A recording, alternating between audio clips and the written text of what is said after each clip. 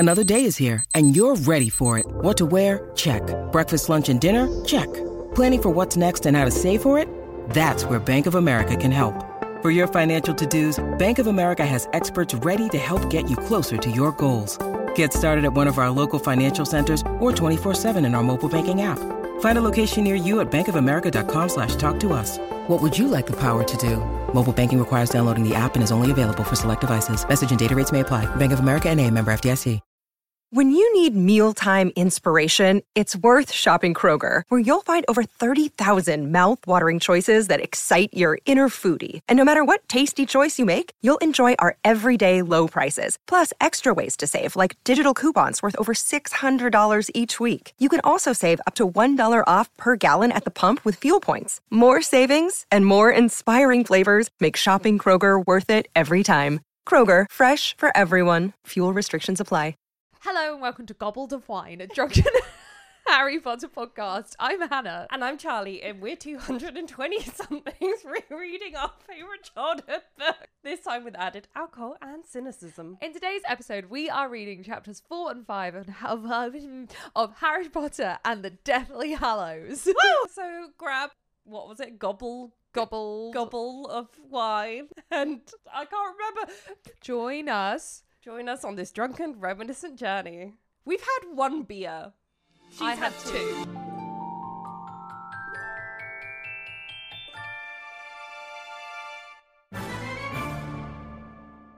I cut there to cut you off. Rude! I can do what I want! I just headbutted the mic. I hope the new mic's like that. Yeah.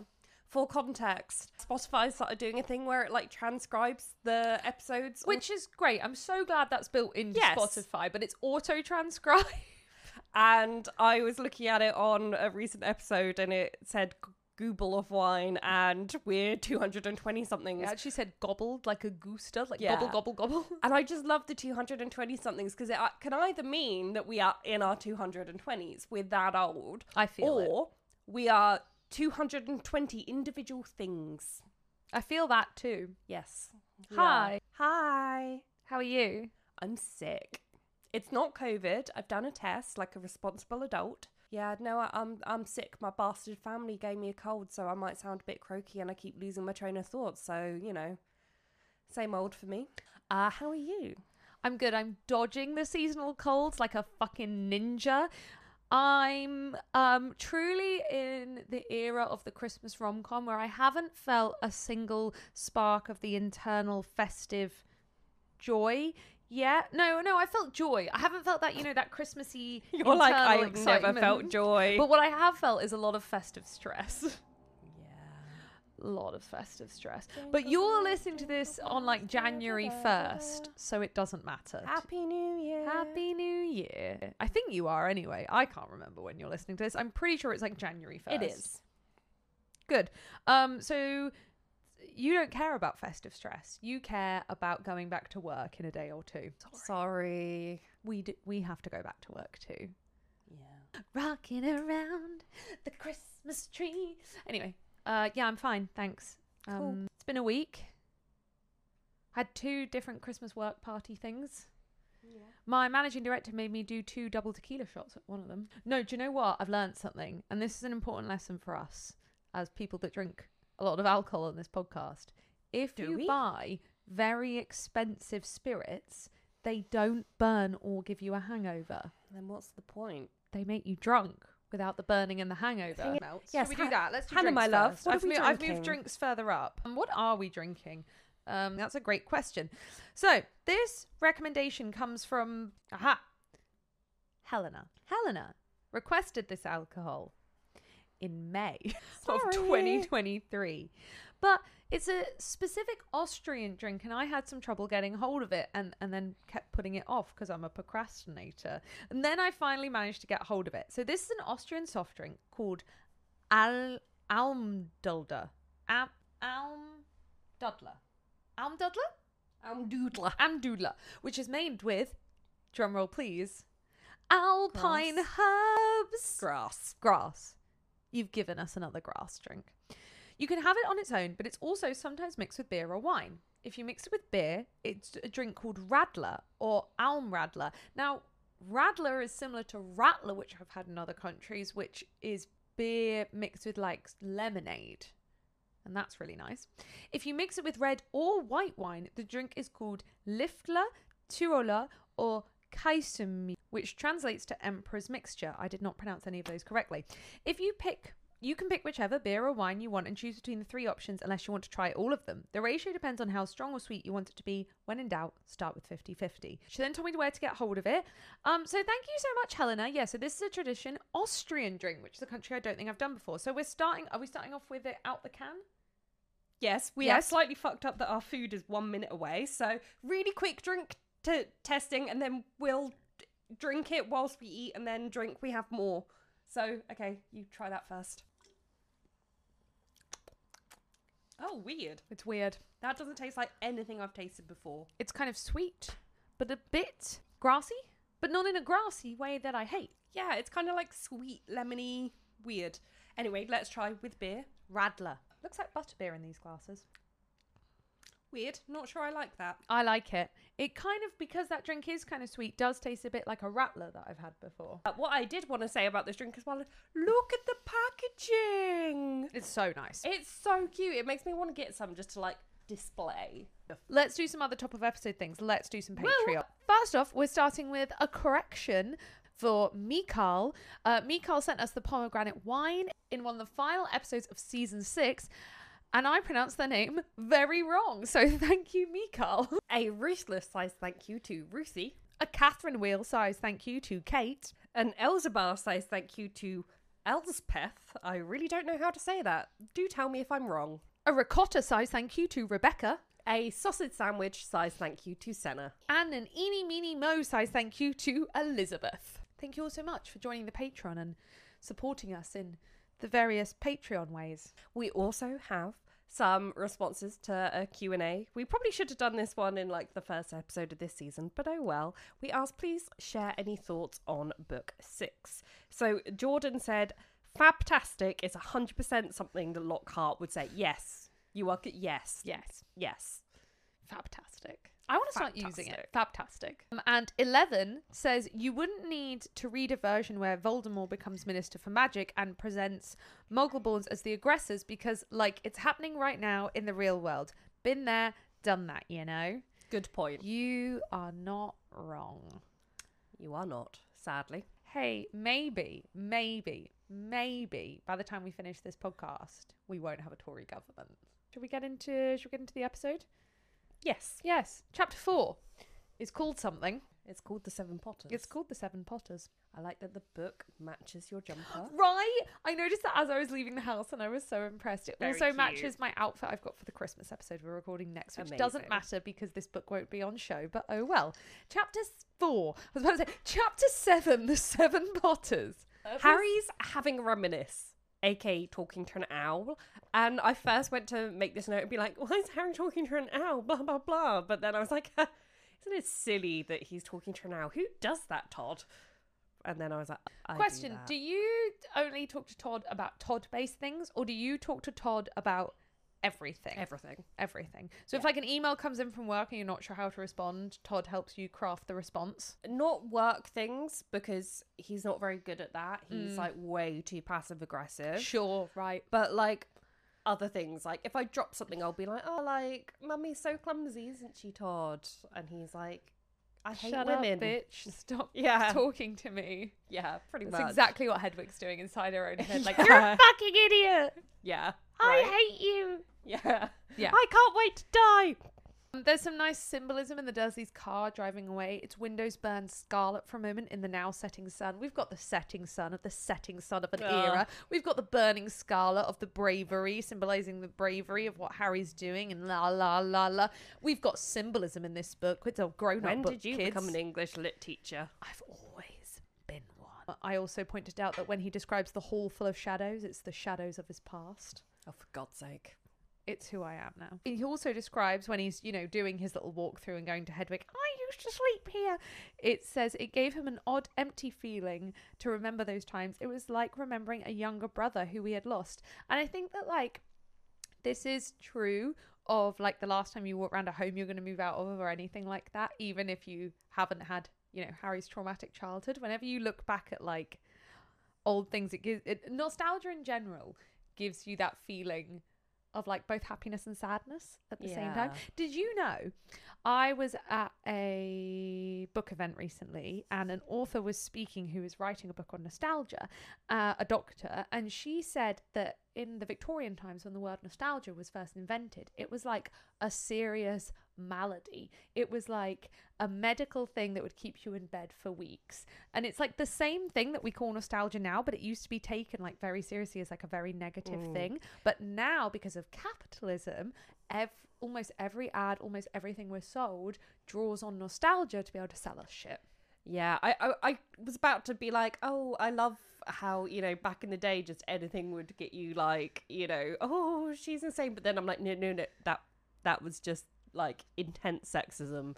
And we had the whole lobotomy thing, which wasn't great. So no, bad. But also, I would be so locked up. Yeah.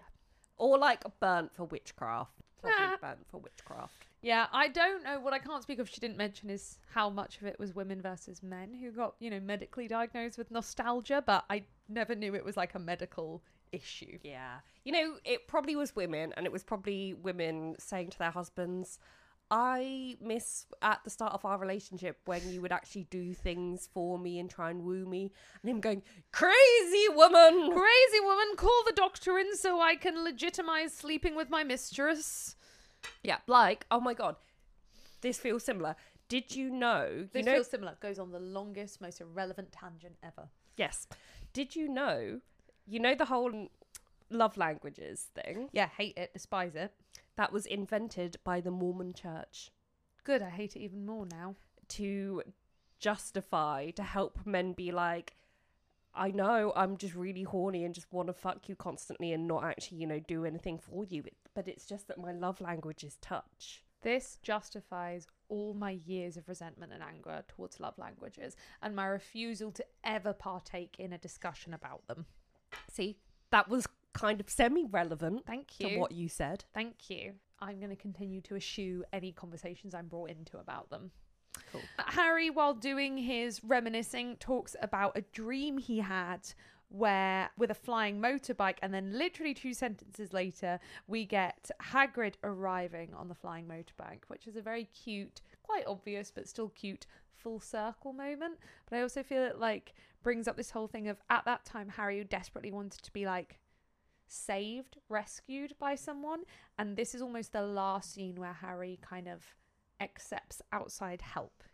After this he's completely on his own, so it's kind of a nice little, aside from Hermione doing literally everything for him. Literally everything. So everyone arrives. We've literally got the whole cast. Anyone you've ever known is here, apart from Ginny, who's too young. I'm literally not going to list them all, but we've got most of the Weasleys and a load of other people, and they're all arriving and laughing, and we get this very weird paragraph where everyone is given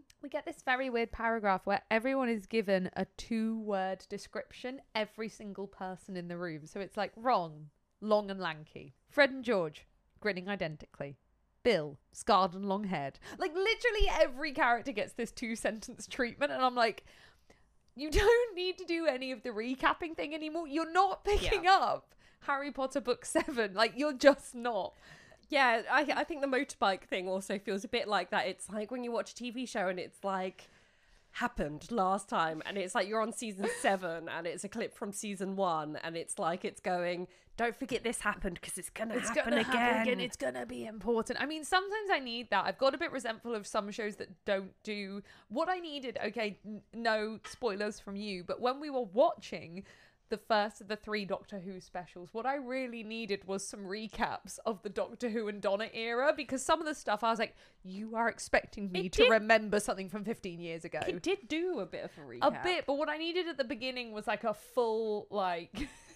But you're a fake fan. You should have just done a rewatch like everyone else did this year. One of the descriptors I wanted to pull out was Hermione is not described as like bushy and buck-toothed. She's described as her bushy hair tied back in a long plait. And we get very few instances of Harry noticing Hermione doing changes to her appearance in any way. So I've always from a young age found that like a weird thing that was pulled out in a description, because literally, like, Hermione is treated as a girl who doesn't care about her appearance. She's too important for it. But this might be just Harry's bias of not noticing a fucking thing about her. What happens to, like, the scrunchie when she polyjuices? Because, like, the clothes, you stay wearing the clothes. They're obviously just going to be a bit... It falls on the floor, I imagine. Like that, or, like, I like to think it's just like a little tiny rat tail. No, like a Bam Bam thing up here. It, like, shoots all the way up her head. Yeah. Yeah. That'd be cute. I hope she, like, kept her scrunchie. Yeah, you don't want to lose your scrunchie. But then she can't be like, oh, I'm Harry. Oh, no, I'm not. I've got a scrunchie on my wrist. I don't think any Death Eaters are like, oh my god, it's not the real one because they've got a hairband on their wrist. That would be such a good way That'd of, be like, such a good tell. throwing them off. Yeah. To, Yeah, like, give put a him bracelet some... and rings on Harry. Yeah. They'd be like, well, it's not that one. But yeah, I found it interesting that this superficial feature is pulled out. But then we get superficial features of everyone, which also... I don't have enough intelligent thoughts to want to get into it, but all the others are like the glasses, the hair, and then Kingsley is bald, black, broad-shouldered. Yeah. What annoys me, okay, I'm going to get into it slightly. What annoys me a little bit about it is in the UK versions of these books, for the first 3 books, no character's race was described, and that was a change that the US editions did. So in the US edition, in the first book, Dean Thomas and Angelina are both described as black, whereas in the UK editions, they're not a single character's race is described. And, like, there are arguments for both sides of doing it, either way round, and that is... both arguments are very valid, but clearly those changes being made in the US editions has now, like, made their way into this original UK edition with with the character's race being mentioned. Not to say either way is wrong, it's just an editorial choice that is interesting. Yes. That's what I'm going to say. So they're all catching up, la la la. Tonks announces that her and Lupin got married. Hate it. Thank you. And they're like, sorry you couldn't be there. I'm like, it's literally been like 2 weeks. No, it hasn't. It's been 2 months, but whatever. And they basically explain the plan and why the plan has changed. There's a lot of discussions of the plan and why they're all there. Essentially, they've leaked information to the Death Eaters, and we already kind of know some of this because of the first chapter. They've leaked information to the Death Eaters that Harry's being moved on his birthday. That is fake. He's obviously being moved tonight. But as a second layer of protection, which they have not announced outside of anyone in the group, is that they are polyjuicing 7 members to look like Harry. And why not just polyjuice Harry into a random ginger person? Not one of the Weasleys. The same way for the wedding, he's polyjuiced into cousin Barney. Yeah. Just do that. Okay, so yeah, because this is the common one that, like, everyone brings up. I actually think this is defendable in that there's no way for them to guarantee that Voldemort doesn't have eyes on the house where he could be like, these people entered and these people left. Right, okay. However, what I don't think is defendable is, okay, so, like, they can't use, like, the flu network or, like, anything like that because restrictions have been placed on the house. Yep, makes sense. Quick dash, pop over to the neighbours, knock, knock, hello, some spell, whatever, you know, wipe their memories. Just going to use your fireplace, or, like, set up a portkey there, you know, just go next door. Ah, but because that's a muggle house, the ministry would immediately get an alert. But could they not do a, like, portkey? No, portkeys get alerts as well. No, but hold on, all the safe houses have portkeys. Exactly. But all the safe houses are wizard houses. I think if a portkey is used in a muggle house, it gives us some sort of alert. Pop down to what's-her-faces. She's not on the register, we find out during book 5. All of these... Okay, the thing is, I have always kind of hated the argument I've just given of this plan is stupid. This plan isn't entirely stupid. Like, this plan is not one of Harry Potter, like, utterly stupid plans. There's just the transfiguration thing splitting into 7, I get. But rather than having 7 people become Harry, just have Harry become a random ginger. Because, like, realistically, the Death Eaters maybe don't know each individual Weasley, do they? Can you press a button? He's gonna mute you. He's like, I hate this bitch, mute. Yeah. Sorry, we're just very distracted by Todd climbing over the desk. Also, the final plan is to go out to 7 safe houses, then all portkey to the burrow. I know that you all want to be in the Burrow because it's like the central location, but then they're like, you'll never know which house you end up at. Right. Eventually. I think it's the first one on the list Yeah. of guesses. Like, it's so dumb. Because also they're like, Voldemort wouldn't know. I'm like, Snape would. Snape would know the number one house choice would be the Burrow. Yeah. And it doesn't matter if you've gone to a safe house first, you're still ending up at the Burrow. Yeah, I have a similar note about this kind of thing later on. For now, Todd's just being naughty. He's walked over the desk. He's used his scratching post. He's now investigating the inside of a cabinet. I also noticed earlier when we were recording that one of my begonias is missing a leaf that was definitely there earlier. So that would have been Todd. Todd also has curry on his chest because he tried to eat my curry. And he was being, to be fair, he's been in a fucking foul mood today. Like, I don't know what's upset him, but he's not having it, and he doesn't like Hannah anyway. And yet, she would not let him eat her bread and curry, and he was not happy. But he kept really jumping at, like, you bitch, which is so funny because, like, I very rarely give him any of my food. Like, it is rare. Like, if I'm, like, eating, you know, when you get a dodgy bit of chicken, I'll, like, throw it for him. Yeah. So I'm like... But cats chance their arm actually. Like, Yeah, I don't give Misu. The only time I give Misu human food is if I eat pizza. I'll pick one bit of topping off for him and again throw it to let him have it. But that's the only food I let him eat. But like, he'll still go for it. He doesn't really beg that often. Like every now and then, like he's obsessed with yogurt and obsessed with muffins. I can't eat those around him because that's when he actually like will physically climb me to get to them. All other food, he knows, he just sits there politely. It's honestly the sweetest thing. And if he ever really, really wants it, this sounds made up. I shit you not, this is what he does. He'll sit there next to me and go... It's not what he did to me earlier. No, he just taps on my leg. It's so fucking cute. That's the plan. And great. Harry obviously has... Also, by the way, sorry, just to call out one of my classic spelling mistakes. I wrote polynoose. Like a noose that Polly would wear. But like, not even, like, I spelt it like juice, but with an N, so it's polynoose. Polynoose. Harry obviously takes this plan badly, which everyone expects, because he's like, you're putting yourself in danger.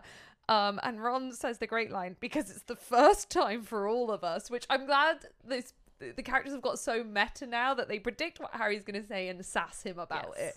It's good. It's good times. It fucks me off so much that they choose, oh god, what's his name? Because I've written fungus. Mundungus.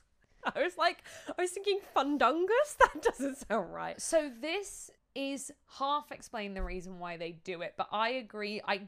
Half of me can't remember why they do it, and half of me is like, it's still not good enough reason. It's one, like, this should be a volunteer thing. It shouldn't be something that anyone can be forced into.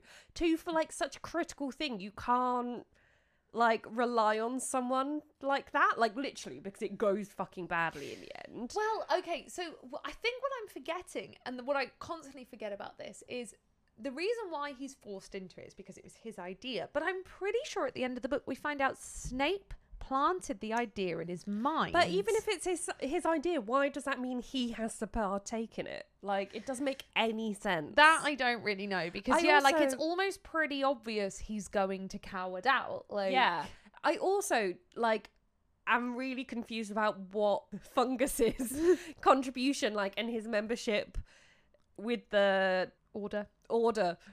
I'm so good at words. I've got a cold brain. It's supposed to be because I always thought that he was just kind of like that guy, like a bit of a dodgy informant, kind of like wheelie, like, I'll get you this, like, so why is he then going, by the way, if you need to smuggle Harry, here's my idea? Like, how involved is he? And like, I mean, Snape imperioused him to do that. Well, no, but like, why would they not, like, this is really out of character for Fungus. I mean, no, he is a signed up member of the Order, because in book 5 he's at the table, he's in the meetings. So to be in the meetings, you're under like the secret keeper thing and everything like that. So he is like a signed up, paid up member. Yeah, I still don't think he should have been forced into this, and not to victim blame, but no, I agree. Like, I think especially because he has the ability to disapparate, which some of the others taking part, I mean, no, they all know how, but Yeah, it's almost obvious what he was going to do. I And there think- would have been other people in the order. Like, get Charlie over. Like, I think not only is it, like, immoral if he hasn't volunteered, also if he hasn't volunteered and he's not keen on it, it's so obvious that he's going to bail. Yeah, exactly.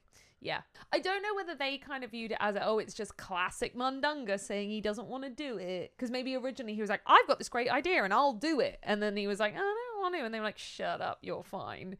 But yeah, it's... Yeah. Yeah.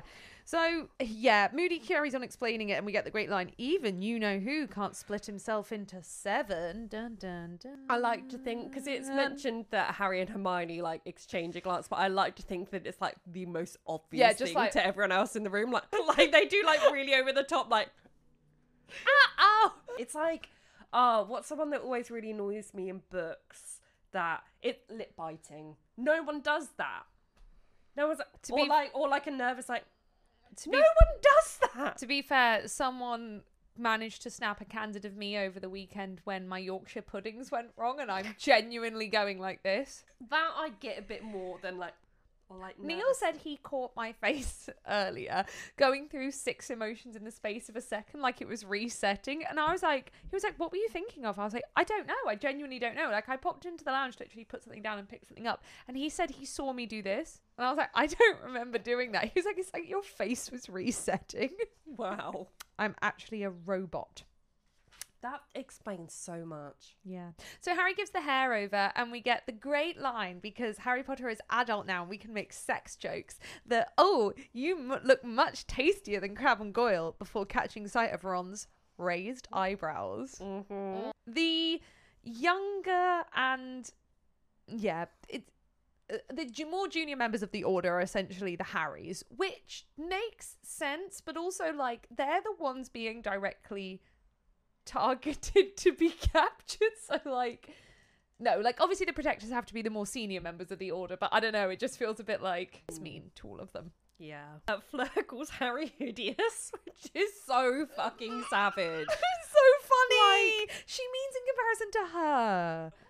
Does she? She's just, oh, Harry is such a minger. I mean, to be fair, Fred calls Harry, if something went wrong, we were stuck as a specky, scrawny git forever. So I don't think Harry is like... To be fair, imagine if we were doing this and we were transforming into one of our mates. You would fucking roast them. Oh, God, yeah. I love this bit where they're transforming. Just before that, I just wanted to point out a kind of stupid plot hole in this. Polyjuice potion lasts an hour, right?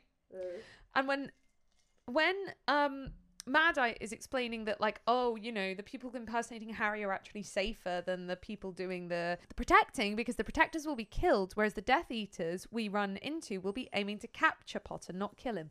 Yeah. That doesn't help if they're captured, because by the time they get somewhere, the Polyjuice will have worn off and they'll be immediately murdered because they're not Harry. Yeah, he was just trying to talk Harry down.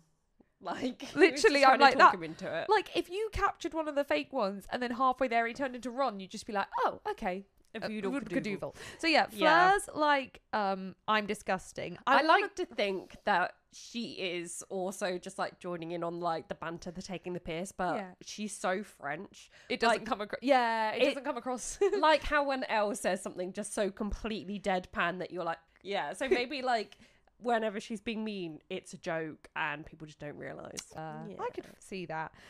Can we talk about how fucking weird it is that Hermione and Fleur have to experience having a penis for an hour? Oh, I would love that. But especially Hermione, because that's her friend's penis.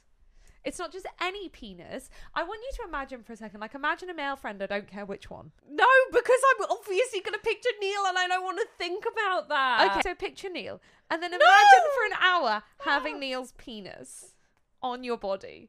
That's how Hermione feels. But like, at least, you know what the worst thing would be? What? If you polyjuice and then realised you needed to piss before leaving. Oh my God. They should have gone, like... Yeah, because you wouldn't know how. I wouldn't know how to have a piss with a penis. But also I don't want to see it, because at least, like, it's an hour, they're on brooms. They don't have to see it. It's just, like, a wait there.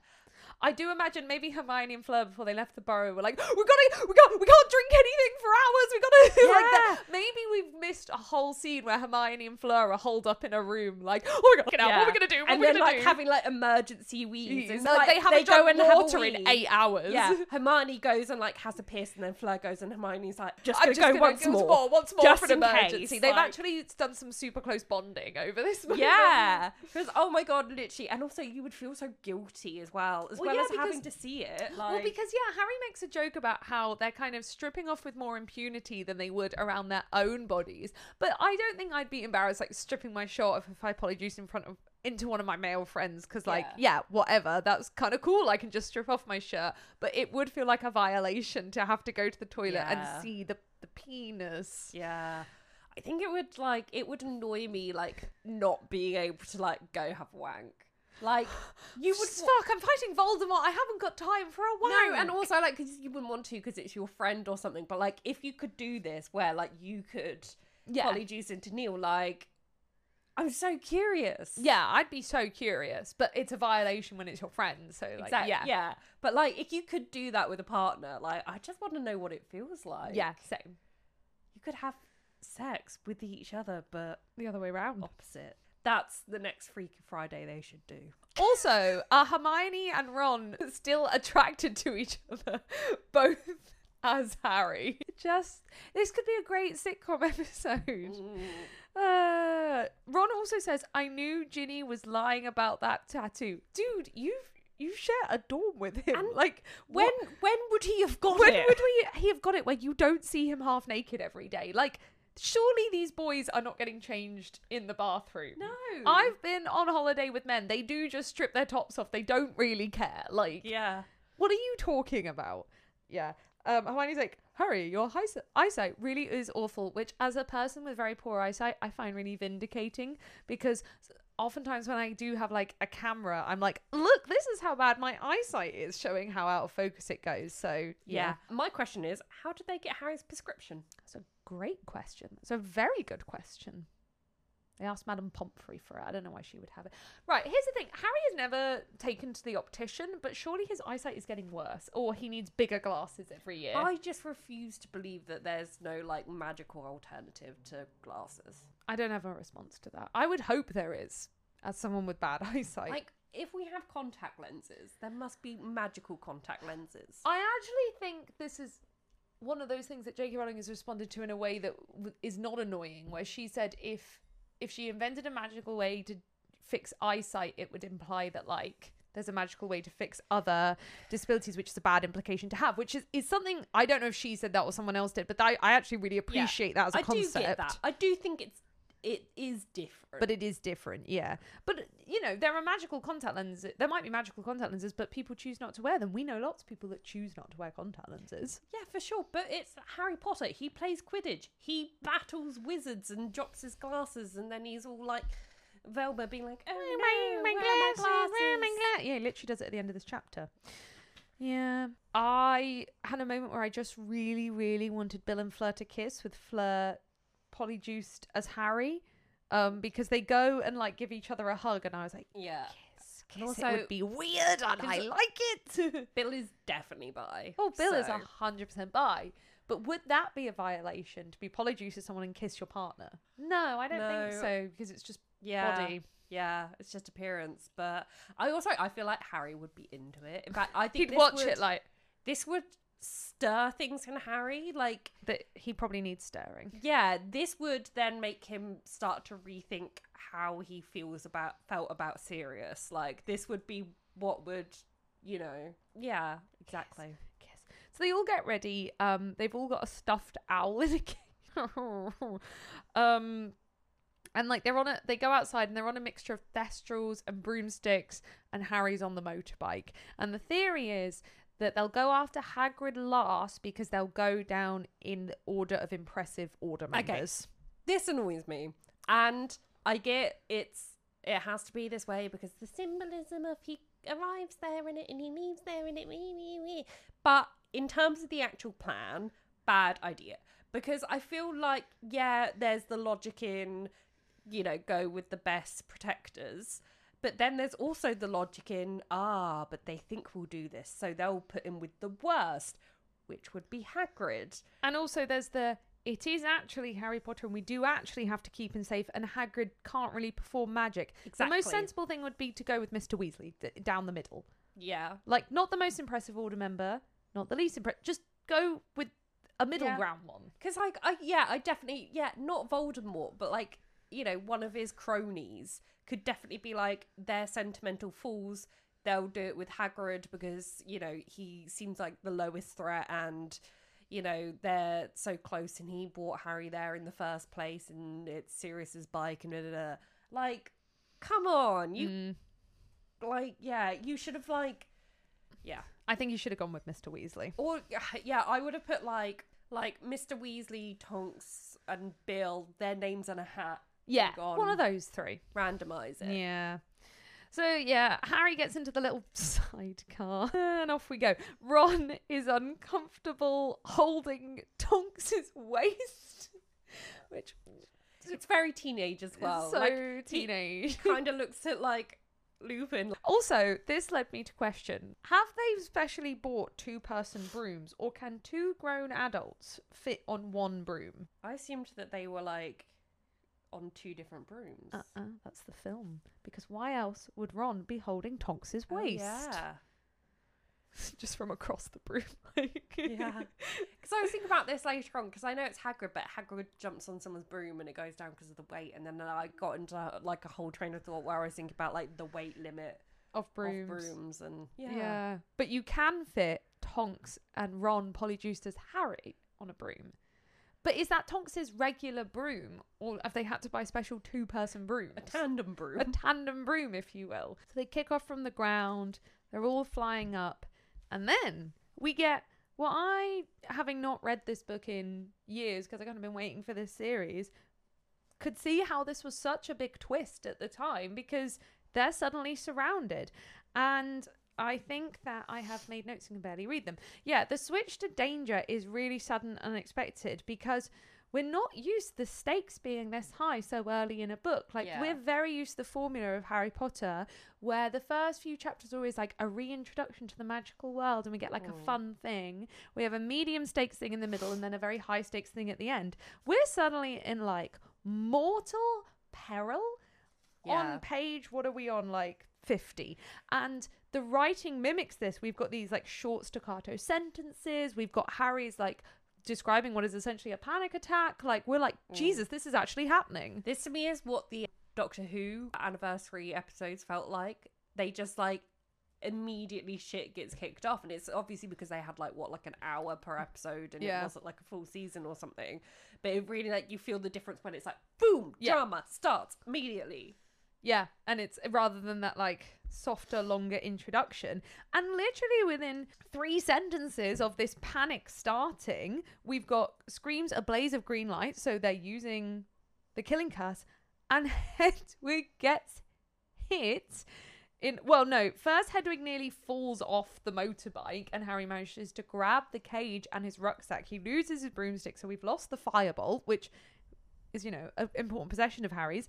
And then as he's spinning back around, Hedwig gets hit with a killing curse, and that happens within 5 sentences. Yeah, I think I was just like cleaning and stuff whilst listening to the audiobook, and I hadn't really thought about it. And then like a sentence before this happens, I was like realizing what was about to happen, and then I had to pause the audiobook for about 10 minutes and just... Yeah, I vividly remember reading this on a plane the first time. I hate it. It's horrifying. It's so sad. Like, it breaks my fucking heart. It's his like childhood pet. Like, it's horror, and the way it's described, lay motionless and pathetic as a toy on the floor of the cage. It's so unexpected. Like, even when the Death Eaters appear, you kind of think they'll fight them. Someone might get hurt. You don't expect it to die. Yeah. Like, it's so horrifying. It's so sudden. I get why. I completely understand why it's in here. And from like a writing perspective, I'm so for it. The one thing you can't really throw at J.K. Rowling is she is not afraid of killing off characters in like horrible, horrible ways. So this symbolizes like the end of his childhood, his one link to the magical world when he didn't have any. It symbolizes his loss of innocence and his loss of safety. But goddamn, I don't care about the symbolism when you've just killed off a fucking owl. Yeah. It's the films do it so that Hedwig is like flying along I hate and it. then like blocks. I think that makes more sense. No. I think that when we get to it later on, the whole Expelliarmus thing is kind of weak, because whilst it might be a sign that it's Harry, they treat it like 100% it's him, and I don't feel like that's enough to make the call that that is a real Harry. But I do think being like, that's the one that Al tried to protect. One, I think it like is really brutal and heartbreaking, but it also makes more sense for them to be like, yes, that is Harry. I get it from that perspective. I've actually not really watched film 7 and 8 that much. I'd never really thought about it that it's actually Hedwig that gives Harry away. I think that's a really good point. What I don't like about it is, it's not that I don't like Hedwig is given a moment of bravery, because of course, given the choice, Hedwig would jump in front of a killing curse for Harry. But I like the utter random cruelness of Hedwig just getting hit, because it could have easily been Hagrid or Harry. It's so unnecessary, it's so unfair that it shows you how brutal and realistic we are in war now, and it's not about heroes diving in front of curses. It's just someone could get hit in the crossfire, and I like that. Yeah, I do agree. I think it makes it more brutal, especially with just having like Hedwig's little body in the cage. Like, there's something about that that's just And awful. then also what they don't do in the films, because, you know, she's died heroically, is Harry then blows her body up. Yeah, like, it's definitely more brutal that way, so I prefer the book death, but I think it being used as giving Harry away makes more sense. Yeah, do you know what? I've never noticed that in film 7. Yeah.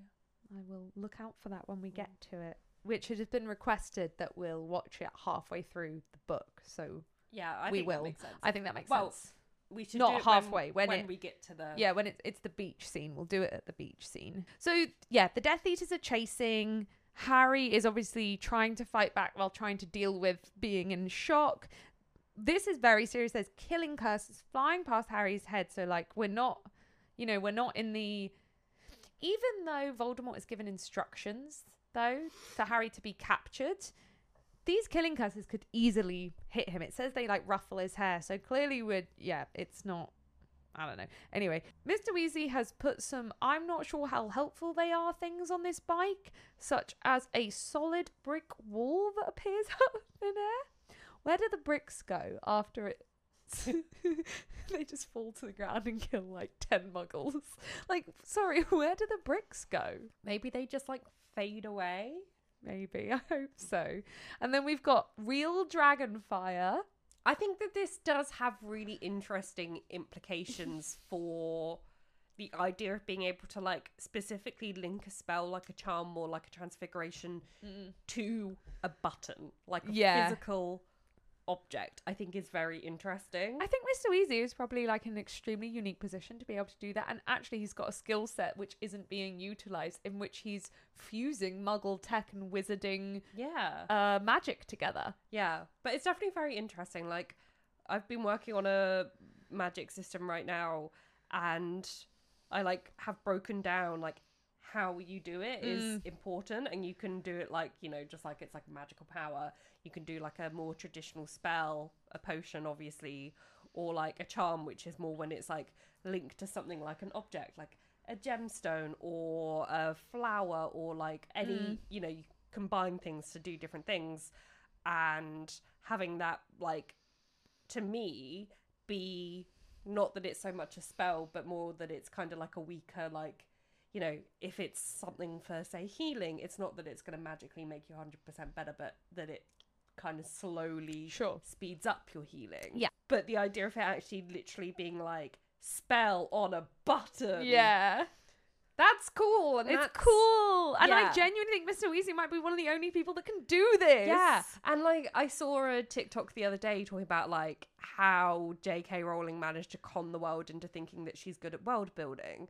And don't get me wrong, there's elements that are really cool, like, but then there's things like this where I'm like, this could be so cool if you had expanded on that. Yeah, yeah. But you just didn't expand on it, and it could have been such a cool thing, But no, and like the implication that this could have for like squibs as well is like fascinating. Well, yeah, because it's been put on Hagrid's motorbike because Hagrid can't really perform magic with a wand. Like, that's the reason it's been given to him. Yeah, like it's so interesting. But yeah, it's one of these things that like, I don't know, I feel like J.K. Rowling was very good at having like these like kind of not very detailed but like very cool ideas, but then just no like deep diving into it. Yeah. And it's weird as well because like, I mean, it was probably just like marketing bullshit, but growing up you always heard about J.K. Rowling has notebooks and notebooks and notebooks full of all this stuff, and then you had a website, and then you had Pottermore and all of this, and it's like, but it seemed like all of the expansion she did was on, this was Bertie Bott who lived in this year and did this and blah, blah, blah. And even with all that expansion, she's still got the years wrong. Yeah. Harry's parents ended up only being 20, which clearly wasn't her intention. Yeah. And, you know, they used to vanish their poop and stuff like that. And it's like all the like boring stuff. And don't get me wrong, I think that one, stuff like that can just happen and it can come to your mind. And two, I think even the stuff that doesn't make it into books is important in terms of world building. But it's weird to me that she focused on like the kind of really boring and irrelevant world building and never sat down and was like, how does the magic work? Yeah. And even if she wasn't going to put that in the book, because I think one of the arguments that's often thrown around is like, oh, if you look at the world building that XX does, J.K. Rowling's is so poor in comparison. I'm like, it wasn't even YA to begin with. It was children's. You can't put that level of letting people know about the world building in because they won't get past the first chapter. Like, not to like say that children's reading abilities aren't good, but they've got to be able to just jump straight in. And we then hold it in this lofty comparison to other fantasy books because by book 7 we're in a much more adult book, but that wasn't the point originally. But that doesn't mean that you can't do that work before in case you need to occasionally draw on things to pull that work out. Like, that should still be done, even if you're not choosing to put it in the book because of the audience it's aimed at. Exactly, because even like literally all the work that you do behind the scenes doesn't have to make it into the thing. Like, all of me working out like the magic systems and stuff, I'm like, 90% of this is never going to make it into anything I write. But it's important to have it worked out because then it can stop you doing massive inconsistencies with magic, like J.K. Rowling does all the time. She seems to change her mind on how wands work and how like non-verbal magic works and things like that. And if she'd actually like mapped it out, and also I just, and maybe it's just like different people, but I'm just such a nerd for all this shit that I can't imagine not choosing to do it. Physically couldn't stop my brain if I like had an idea of like a magical world. I physically couldn't stop my brain diving into this kind of detail. Oh god, yeah, like, yeah, 100%. It's everything. Like, it's just liking the research element of it. Like, I read a lot of historical novels, and sometimes I'm like, why?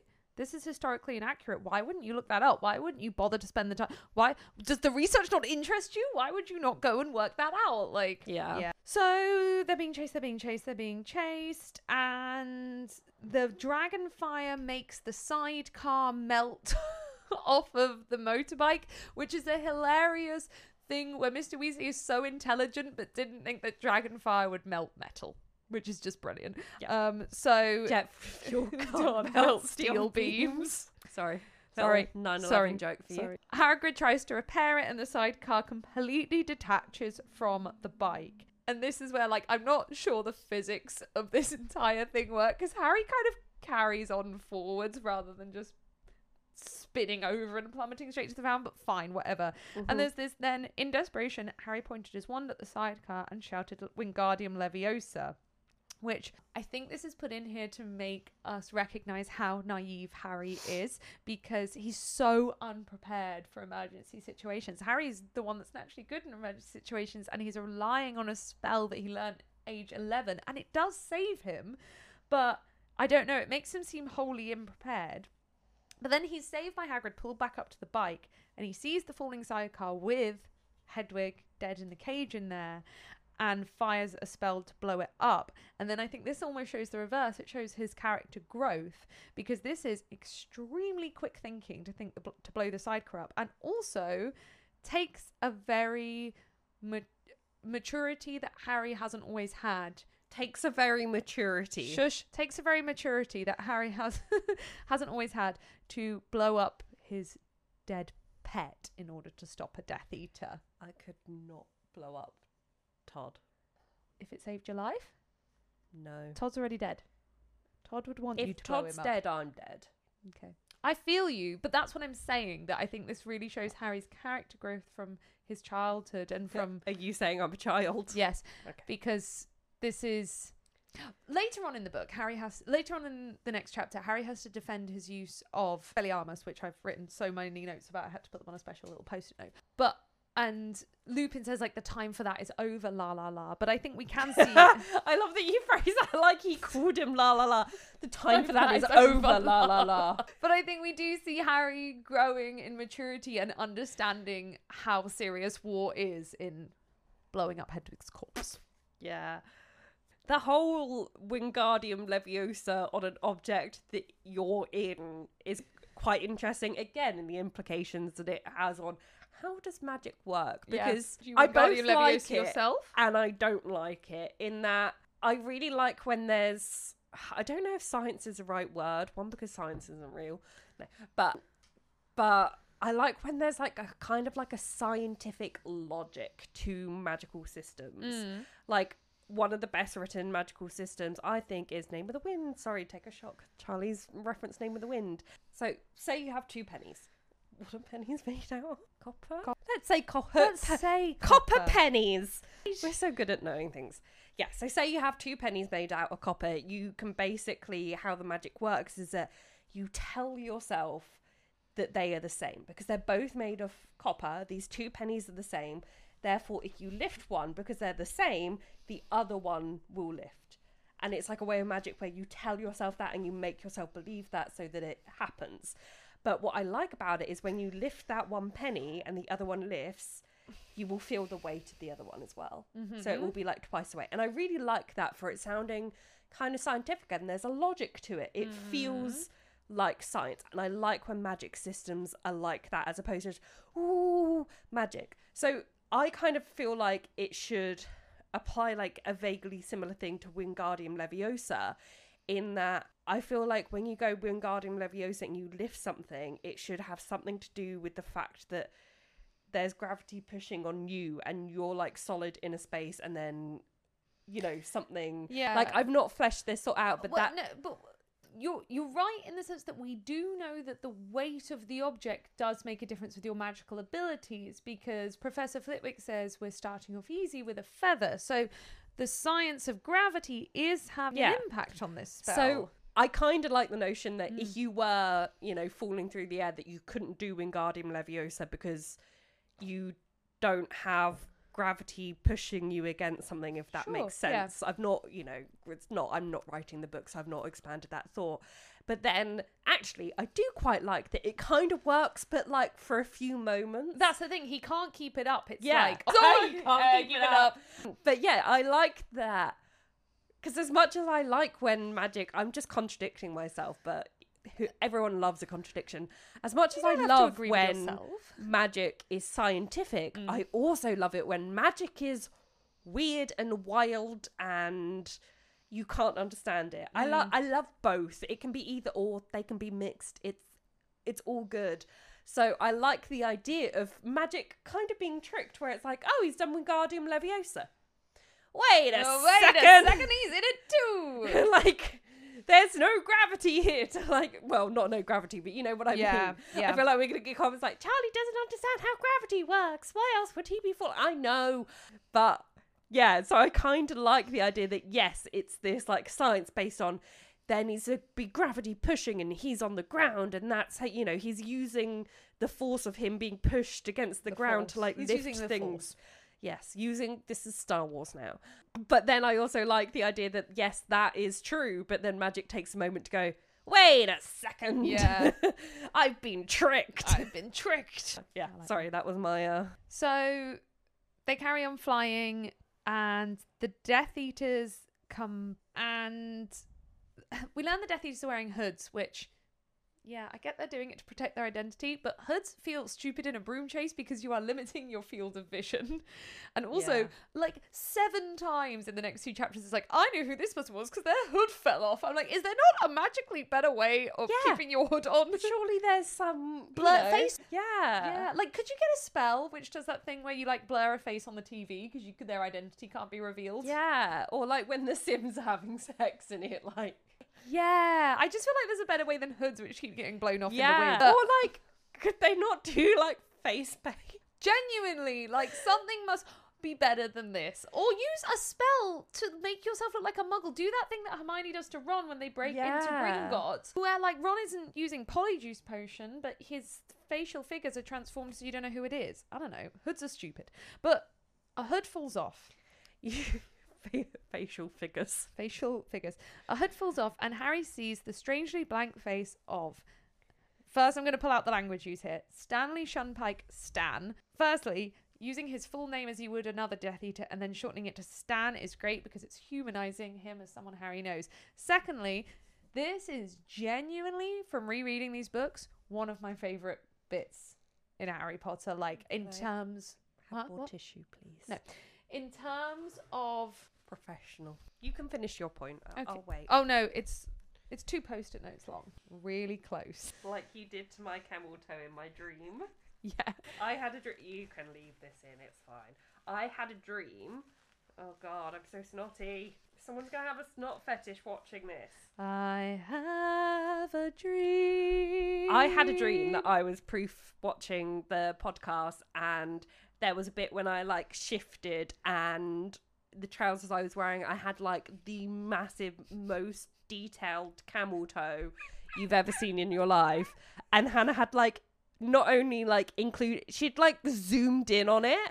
And I was like watching this just like, I cannot believe like... I find that mean that you dream that because you'll all have actually seen if you watch the videos of this that every time one of us shifts and I think every time one of us shits on camera. We do it a lot. Every time one of us shifts and I feel it's even slightly inappropriate or something I don't want... I know you wouldn't want to, and I know. I put a box over our entire lower half. I mean, yeah, I know you wouldn't actually do this. It was a dream. I dreamed really weird things, but I remember being like actually upset in the dream because it felt like just a mean thing to do.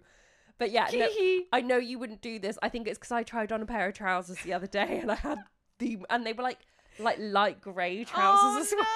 Had the most horrific camel toe, which is really annoying because it's like they fit in every other way.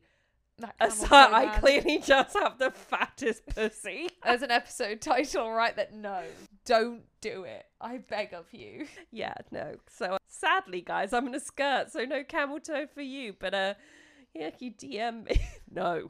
$30 Patreon. No. Well, 30 quid in my DMs. 50. The Stan Shunpike thing, from rereading this book, is one of my favourite things that's carried over throughout the books. And from camel toe. From camel toe to Stan Shunpike. And one of my favourite subtle things, because I never really noticed it as a kid. So Stan was used in, I believe, book 6, it might have even been book 5, to show Harry's goodness and his attitude to war overall. He doesn't believe in scapegoats and propaganda, because while individuals are being hurt, Harry's not like fully against war propaganda. It's not like he's like, no, it can't be used.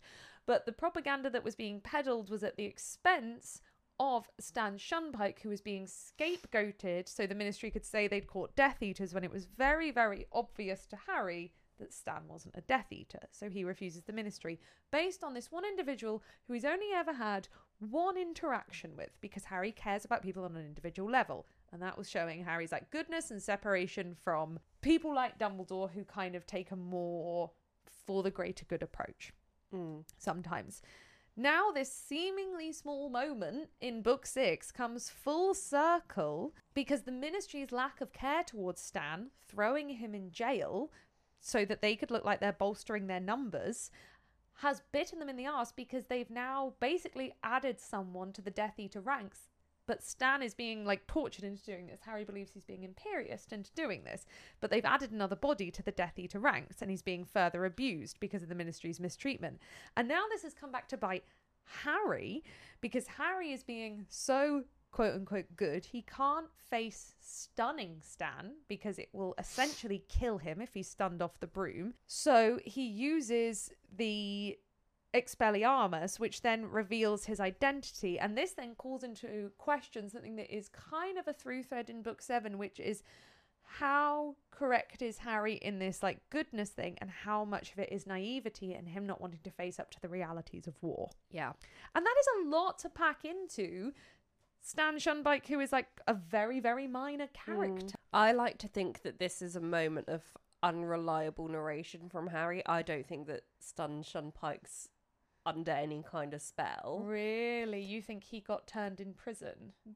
Yeah, that. And I think that when the government treats you that way, I think that, you know, you absolutely could see absolutely how someone would become disenfranchised and could be indoctrinated, especially if they're around other Death Eaters in prison. Yeah. Like, you absolutely could see that Stan might see it as like revenge, or like, oh well, if I'm being punished for this anyway, or, you know, the status quos, and I think that it would have been a lot more interesting and brave. And I think that maybe it's a plot point that's more relevant nowadays with the internet the way it is, and the way that so many, especially young men, are being indoctrinated into, you know, everything from the lighter end of like misogyny and like the incel movements. I say lighter end, obviously those things can be like horrifically serious, but then fully down to like joining ISIS and things like that. So maybe it is a plot point that if it was written now would be more written in, but I think that Harry, he's so trusting and he really sees the best in everyone. And I think that he would want to tell himself, no, he's Stan like, wouldn't do he's that. under a spell. But it's like, mate, you had like one convo with him. Yeah, and I think that would be a really, really good plot point, because it would still be the Ministry's failing, the Ministry in trying to, you know, bolster its popularity by sending an actually at that time innocent man to jail would have caused them to, not cause them, because his indoctrination would still be a bad thing, because like to use black and white terms, a good person wouldn't become indoctrinated, but he wouldn't have had access to that indoctrination if the Ministry hadn't persecuted him falsely. So like that would have been a really good plot point, actually. Yeah, and I also think it makes more sense, because no offense to Stan, but why would the Death Eaters want him that badly to like Impero him? Like, he's Stan, you know? Yeah. Like, I guess maybe the implication is he's easy to keep under the Imperious curse, so he's just like an easy extra figure, an extra number. Maybe. But like that's quite high risk to have an extra figure doing this chase, you know? Yeah. I prefer the idea that he's doing it. Either way, I love the way that very small plot point is carried through the books, and what it raises into question of Harry's, either way around, Harry's naivety. Because I think these chapters do call into question, like, you know, Harry Potter is good, but is he so morally good it's actually causing the death and harm of more people? Yeah.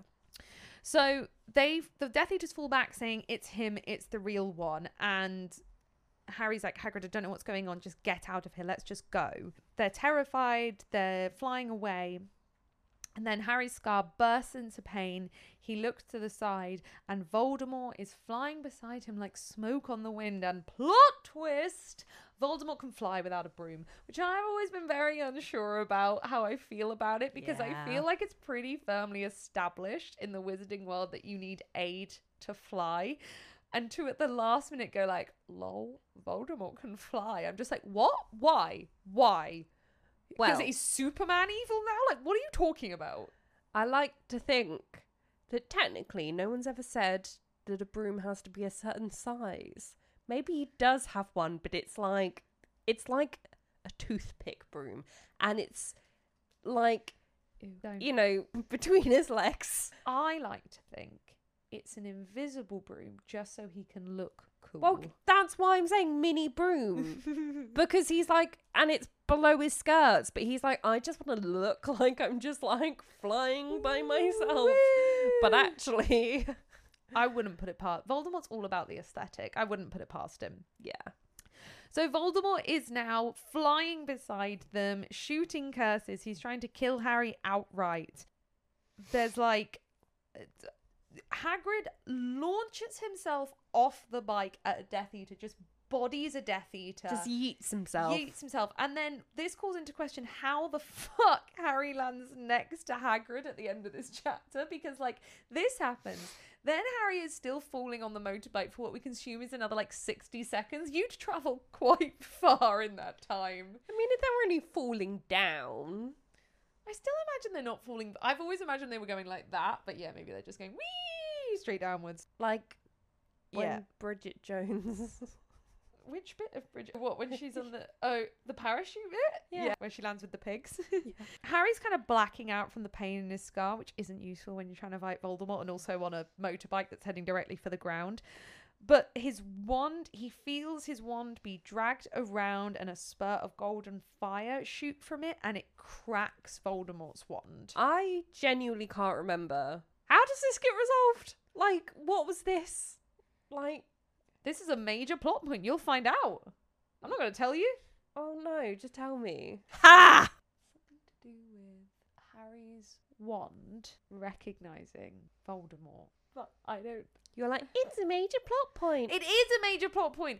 This is fun. How do you know it's a major plot point if you don't remember it? Because Harry's wand gets smashed at Christmas and he's upset because it saved him.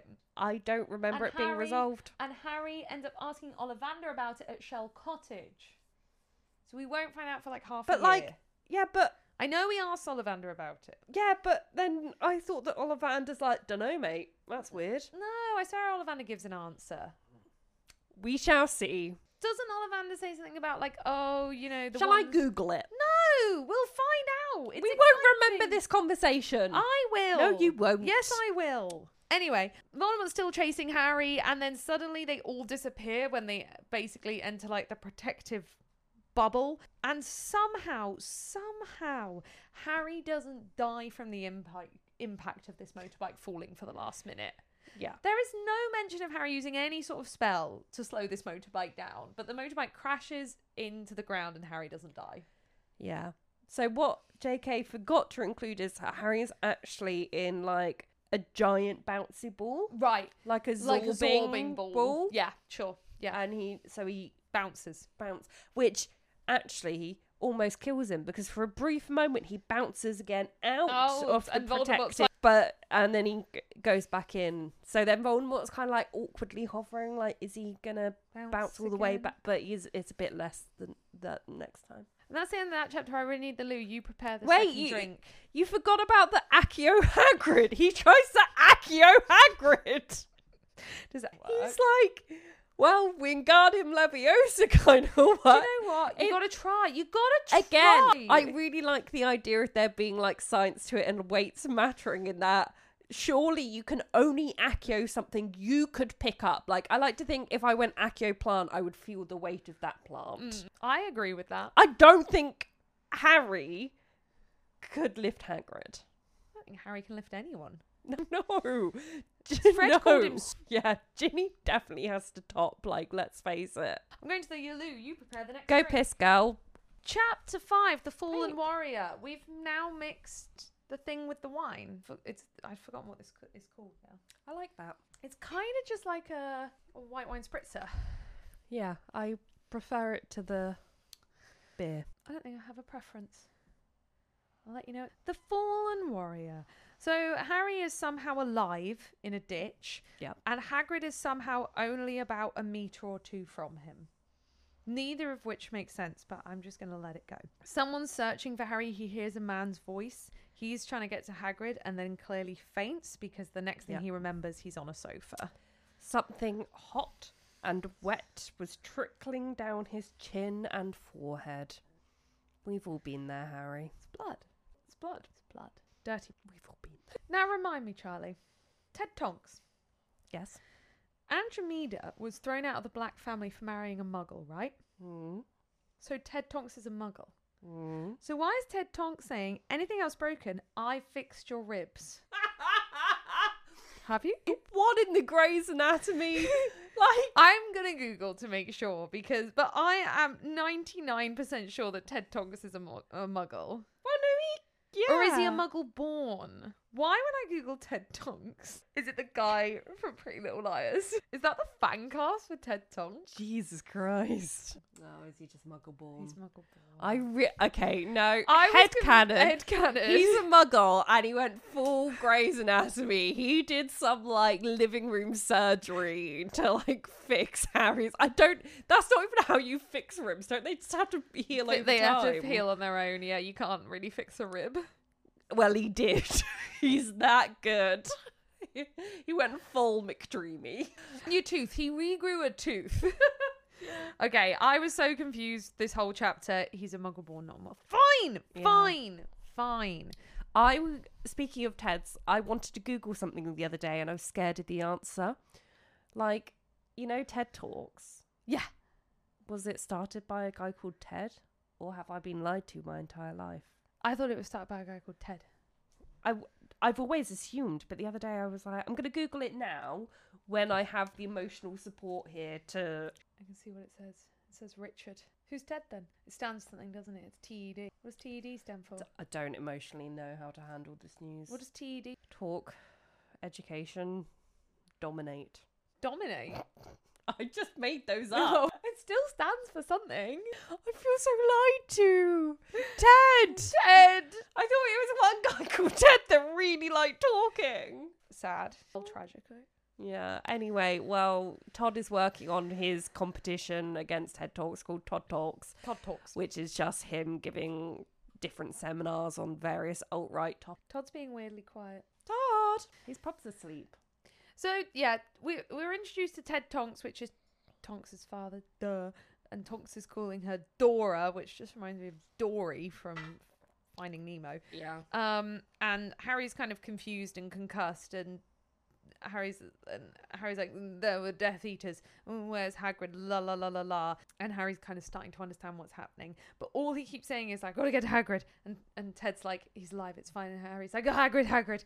And then he finally like gets up off the sofa. He's like, he needed to see Hagrid with his own eyes. And at the same time, Hagrid has pushed through a door to get to Harry, going like, Harry. And I'm like, they love each other so much. What does Hagrid not knock over? Because I audio. It's a plant. It's 2 delicate tables and an aspidistra. Is that a plant? That's a plant. That's a very mediocre plant. Well, it's fine that he knocks it over then. Yep. So yeah, Hagrid walks in knocking over some shit, but Harry is too preoccupied with his friend being alive because Tonks' mother looks exactly like Bellatrix, and Harry decides to be the rudest house guest and start attacking her. I prefer the headcanon that Todd's mother is an absolute MILF, and she walks in and Harry's like, yowza! Wow! And Tonks is like, that's my wife. His eyes do the cartoon, like, thing. Well, Ted is like, that's my wife. Mm-hmm. Ted's actually a my wife guy. My wife. My wife. That's not a dated reference. I am ashamed to say that probably my funnest week on the internet was when Ned Fulmer came out on his wife. Yeah, because it was so... I feel sorry for his wife, obviously, but it was just such harmless, good internet blow up that I was like, this is so good. This is so good. Yeah, I think my biggest regret is not ever having like watched or engaged with Try Guys before that, because I feel like it would have been so much more entertaining. It was so much more entertaining, believe me. I wasn't even a big Try Guys fan. I just watched some of the videos and was literally like, oh my god. Yeah, apparently the wife's still with him. Yeah, how could you up? Like, the thing is, like, I haven't looked up if they stayed together. That's sad. I don't it was employee. It was one of his employees. I know, because like I don't agree with like staying with cheating. Obviously it's everyone's business, but I don't agree with that anyway. But let alone like, how could you do that when the entire internet is going to be like, well, she's a mug? Like, at that point, you gotta just be like... And it wasn't just random cheating. It was someone who he employed, and he was the HR within that company. That's an abuse of power as well. Yeah, I saw a TikTok the other day, someone showing a photo lineup of the Try Guys, their mum, and going, knowing nothing about any of these men, just this photo, which one do you think cheated on his wife, and she immediately was like, that one. And they're like, yeah. No one should be in my wife guy. Anyway, so the Tonkses are obviously freaking about their daughter, and Harry can't tell them anything because obviously he doesn't know. And this is another great example of this war not just being about Harry and other people having huge stake in this. And yeah, I think this book reminds us over and over again that other people care about this war, but Harry doesn't seem to realise till right at the end of the book when everyone else agrees to carry on fighting when they think he's dead. So they're like, okay, sorry for not being able to tell you anything. We've got to go because that portkey's going to leave. So we only get like a couple of seconds in their house. They didn't have spreadsheets or Google Maps, and they worked out the exact timings it would take to get to the different places to set a portkey with like enough safety time, but also not so much that it's ridiculous. Yeah. And they did that and set all these portkeys and sent them to the places with the right timing, blah, blah, blah, without a spreadsheet nor with a Google map. I like to think one unlucky order member had to do all 7 journeys to test the time. Yes. Bill's just like flying around like, okay. No, that would have been Mundungus. Come on, that's a Mundungus job. Get on a broom and do it, Mundungus. Hagrid asks where Hedwig is, and Harry feels ashamed for crying. What the fuck? Why are you ashamed? It's literally your pet. Shut the fuck up. Yep. I know that it's not that he's ashamed because he's a boy and he's crying. It's meant to be he's ashamed because the Tonkses are literally worried their daughter is dead and he's panicking about his owl, but you shouldn't be ashamed. Like, it's your owl. Yeah. So they manage to catch the portkey. They land at the Weasleys. Mrs. Weasley and Ginny come running out. Now, as a kid, I always hated the optics that Mrs. Weasley and Ginny were the ones left at home. I now understand that Ginny is 16, so it would be completely irresponsible to let her do this. And Mrs. Weasley is not a fighter or a flyer or anything like that. Her kind of role within the order is organisation and the other skills she has. But, like, I don't know, the optics of it just don't sit great with the two women being left at home, but whatever. So they come out and they realise that although some of the others are meant to be back before them, they're the first back, which means things have gone very, very wrong, which is obviously kind of obvious. Correct me if I'm wrong, isn't there a line something about like, oh, blah, blah, blah, should have been back first, and then they say something about the place being close to the burrow, which doesn't make any sense. Okay. So this pissed me off so much, and then I spent a long time thinking about it. So it's written badly. Okay. So the portkeys are all timed, not to do with how far away they are. They're just timed so they arrive 2 minutes after each other, 5 minutes after each other. Fine. What Ginny means by that line, which is said 2 pages later, no, like 3 or 4 pages later, is that it's clear that they just missed the portkey. Absolutely fine that they missed the portkey.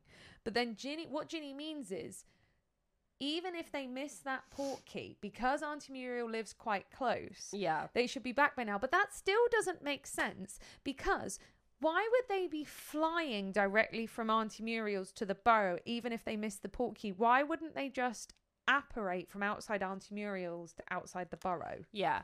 And also, it makes no sense to me that it's just like they're 2 minutes apart, because surely it should just be like, okay, well, this house is in Surrey, which is really near where Harry lives, so you're going to be there like really quite quickly. So like you'll be the first back, and if it takes half an hour, we'll set the portkey for maybe like 45 minutes after you're supposed to leave, so you've got like 15 minutes worth of leeway. And then there's another one that's like in Kent, so it might be a bit like, do you know what I mean? Yeah. It shouldn't just be like 1, 2, 3. Like, it should just be when they're there. So then this line about, oh, they live closer, surely it should be they were the one closest to Harry's and they should have been there first. Like, I get what you're saying, and I think that is correct, but it just makes no sense in terms of the plan. But even if I'm correct, I can't see a reason, because later on in this same chapter, Kingsley walks out the gate and disapparates just in front of the gate. So what's stopping them walking out of Auntie Muriel's house, walking around the corner and disapparating from there to outside the burrow? Why are they flying back from Auntie Muriel's? Especially because then surely it's like a bit of a giveaway about what house they're going to, if then the Death Eaters could track them. I don't know what's happening. Yeah. Anyway. No, at first I thought that point was about the portkeys as well. I read that like, what do you mean? The portkeys don't take different amounts of time based on how far away they are.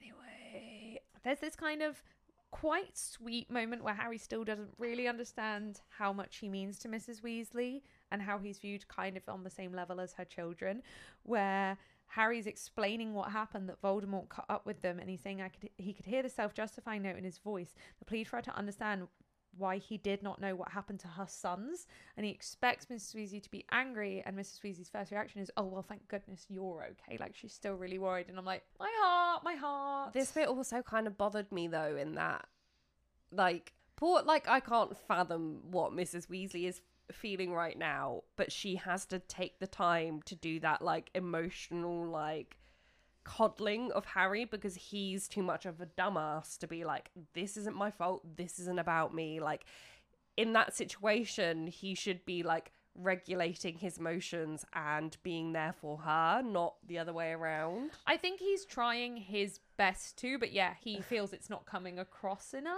Yeah, I don't think he's trying at all. Yeah. And also, yeah, he's really, really relying on Ginny for emotional support in this scene, which pisses me off slightly because every time he does it, Ginny has just learnt the news that a family member still isn't back or is grievously injured. And I'm like, you should be emotionally supporting her. I know you saw Voldemort. I know you're panicking, but her stakes are higher in Bill still being missing, in Fred losing an ear, in George losing an ear. Like, you should be emotionally supporting her. That's the bit that kind of got to me. So they're kind of waiting around. There's a lot of like waiting back and forth. The next people to arrive is George and Lupin. They make the portkey on time, but there is something very, very wrong with George. He's dragged inside the house and his ear has been cursed off.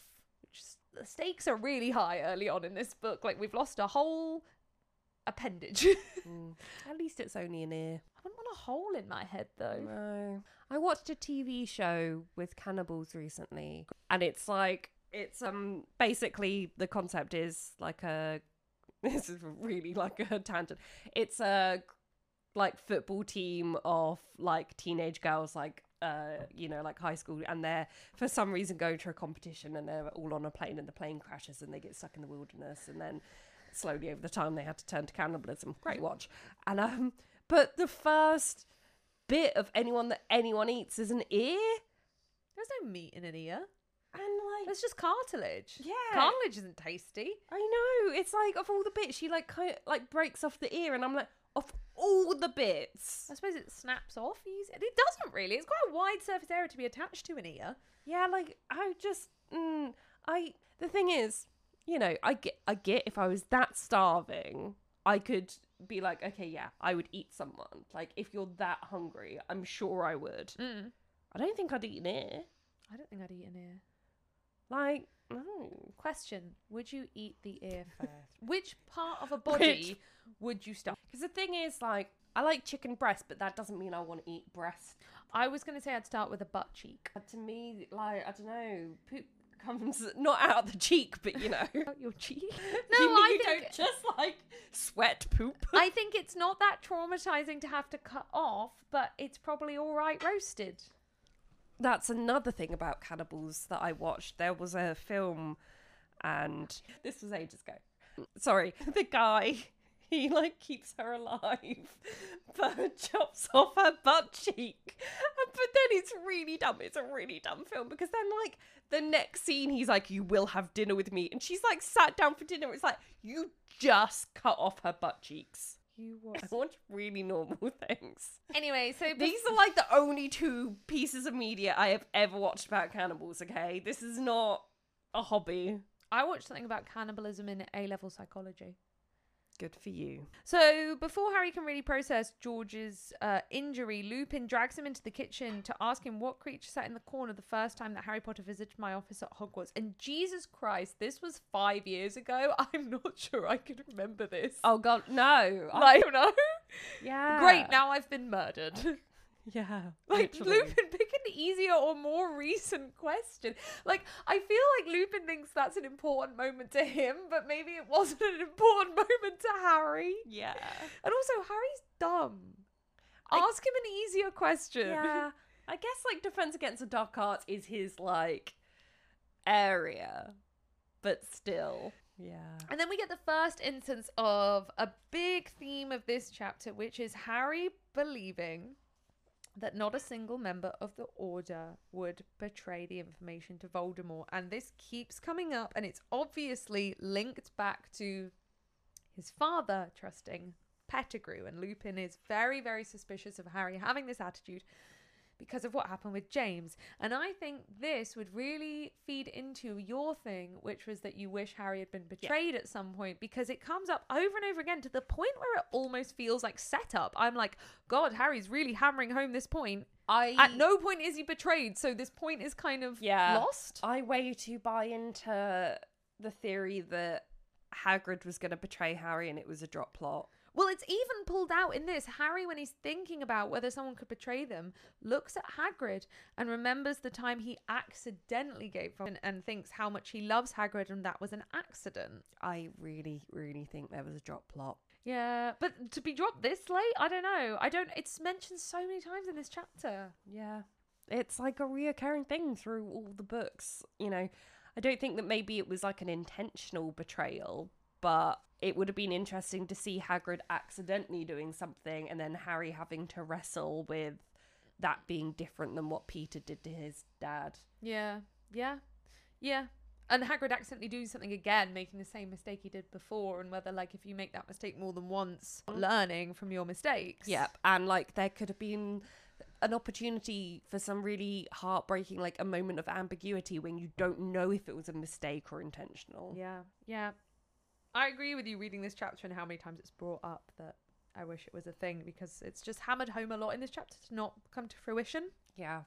We then get quite an interesting discussion on Lupin telling Harry off for using Expelliarmus. But Lupin says, at least stun if you aren't prepared to kill, which makes us realise that Lupin and Kingsley and the others might have been firing a Vada Kedavra tonight. Which, like, I didn't really think about, because I kind of thought the Order would be trying to capture, because that's information. I don't know. I'd never really thought about Order members just doing some murder. Yeah, I know what you mean, because it feels like it should be like the good guys. What's that TikTok audio when it was like, it's like, he was the best of guys, but what about the what was that? Oh, let me try and find it. I kind of know the one you're talking about. And Harry then says, I won't Hang on. Best guy around. What about the people he murdered? He was the best guy around. Well, that's the thing. Later in this chapter, Kingsley says, stunned 2, killed 1. I'm like, you become Minister for Magic. You've just admitted to some... Like, I know you're murdering bad people, but you've literally just stood there and told me you murdered someone. What murder? What? Kingsley's a murderer. Lupin might be a murderer too. But Harry refuses to blast people out the way just because they're there. That's Voldemort's job. And this is Dumbledore's whole fucking point, that Harry isn't the chosen one because Voldemort chose him. Harry's the chosen one because he won't blast people out the way, and he's special and good. We learn that the last words Albus Dumbledore said to Lupin and Kingsley conveniently was, Harry is the best hope we have, trust him, which I imagine Lupin and Kingsley's response being, are you fucking serious? That's the best hope I imagine Kingsley just being like, no, yep. I'm not doing this. There's a plot in How I Met Your Mother where father dies and the character has this really horrid moment of remembering the last words, and it was something like really, really shit. And then he finds a voicemail from him, like, at the funeral that he didn't realize he had, and it's like this most like heartwarming, like loving voicemail, and he has this like moment with his friends, like crying to be like, oh thank God, like those weren't the last words. And then the father thinks he's hung up, has like put it in his pocket and not hung up, and then like the character's like crying and stuff whilst like the voicemail's still going, but it's just his pocket. And then the guy, like the dad, picks back up and is like, oh, forgot to hang up, and then says something really shit, like really awful, and then hangs up. And I like to think that Dumbledore did the same, where he said this really moving thing and then probably said something like, I need to go to the toilet. Could you just like watch my... Yeah, like, I think you guys should go. I can tell I've got the runs coming. And then like both of them have agreed, like, okay, the thing he before about Harry, yeah, that's his last words. We're going to say that to each other. Oh dear. I just feel like if you told these two that, you maybe should have told them about the Horcruxes. Yeah. I guess maybe that was his way of trying to be like, yo, trust Harry when he goes off on his when he secret runs away, mission. he's because Kingsley is like seen as the second best aura after Mad Eye. Voldemort switched to following Kingsley, and without it ever being actually like addressed in the text, this is Hermione's first time coming face to face with have Harry and Ron with her. How fucking terrifying for her. Has Ron come face to face yet? I don't believe Ron comes face to face until the end of book 7. Must be weird, like beefing with someone you've not actually seen. Yeah. I'm trying to think through all the books. And because they don't even have like Instagram, so they can't go and like see Voldemort's thirst traps to like be like get a reference. No, they've no idea what he looks like. The noseless little like sneaky man. They could walk past Voldemort in TK Maxx and they wouldn't know. Yeah, I know. That's wild. I know. But yeah, it's not even. No one calls Hermione brave for facing Voldemort for the first time. No one says, "Oh my God, well done." No. No one. She's just carrying around this trauma, and no one cares. I hope she talks to it about someone, but probably not. Yeah. They're all kind of talking over each other, like Stan Shumpike lost an ear, and people keep arriving, and so they go back in. They're all staring at George. And then Mr. Weasley and Fred arrive, and we get one of the best Mr. Weasley moments of Mr. Weasley screaming at Kingsley, "I'll prove who I am after I've seen my son. Now back off if you know what's good for you." And I love it, because we never get to see Mr. Weasley angry, and we never get to see high emotion from him, because he's calm and collected. And I adore it. I also feel like after that, you no longer need to prove it. Yeah, like, literally. Yeah, okay. Yeah. Yeah, I think that's you've proved that's your son. Fair enough. Yeah. A cultural reference I can't make because Doctor Who. Sorry. But then we get Fred seeing George for the first time, and my God, did this hurt, because Fred goes silent and is gaping like he couldn't believe what he was seeing. And I think this comprehension from Fred is the understanding that he could have lost his twin tonight, which is something he has never ever considered. Stop. And what hurt me to my core is he is the one to have this comprehension, not George. And George is the one that has to live through it, because George wakes up and starts making jokes immediately. He never seems to have this moment of I could have died, I could have lost Fred. It's Fred that lives through it, but Fred isn't the one to have to live through it afterwards. I hate it. Thanks, JK. I hate this so much. Why did you have to hurt me this way? Yeah. George does make a great joke, though, that he feels saint-like. Yeah. Mid. He's just woken up. Okay, so then they all go back outside and they keep waiting and they're all discussing things. But I've literally skipped a page. So then I was going to say, then Bill arrives. I'm like, nope. Then Tonks and Ron arrive. Tonks runs straight into Remus's arms, and Ron runs straight into Hermione's arms, and they hear your little heart, because they go, I thought, I'm all right, I'm okay. And then Hermione ruins it in a way I don't think she meant to. I genuinely don't think she meant this in a Hermione judgmental way. Tonks is complimenting Ron, saying, stunned one of the Death Eaters straight to the head. That's really hard when you're going for a moving target. And Hermione, with her arms around Ron, gazing at his face lovingly, said, you did. And Ron goes, ugh, always the tone of surprise, and pulls away from her. See, it's so funny to me that this seems like if there was another moment in this book that they were gonna smooch, it's this moment. I want to read the alternate Deathly Hallows where they smooch in this moment, and then Harry just has to deal with them going at it in the tent. Just, yeah. Yeah. But I think Hermione meant, you did? That's amazing. I'm so proud of you. But because of years of Ron viewing himself as lesser to Hermione, saw it as always the tone of surprise. Yeah. And what I'm excited to find out is always the tone of surprise thing repeated in the book, or was that a film edition? Because it's one of my favourite things about Film 7. I love the always the tone of surprise repetition. Yeah. I think it's just a film thing. Yeah, them bonking in the tent would have been hilarious. So funny. They again recount what happened. Like, there's a lot of like repetition in this as more and more people appear. And then Bill and Fleur arrive and reveal that Mad Eye has died, which is quite a good death to have at this stage, because like a huge emotional impact, because we never really knew the real Mad Eye. But again, it raises the stakes to fuck. Like, I wasn't expecting that. Are you serious? Mad Eye's dead? Yeah, because he's like the most competent one. Yeah. Yeah, like, no, it also, it feels harsh because it's like one was like a person and one was an owl. But like, yeah, like after Hedwig, it's like, it's only Mad Eye, it's fine. Yeah. But he did put himself in the most danger, and he was, you know. Yeah.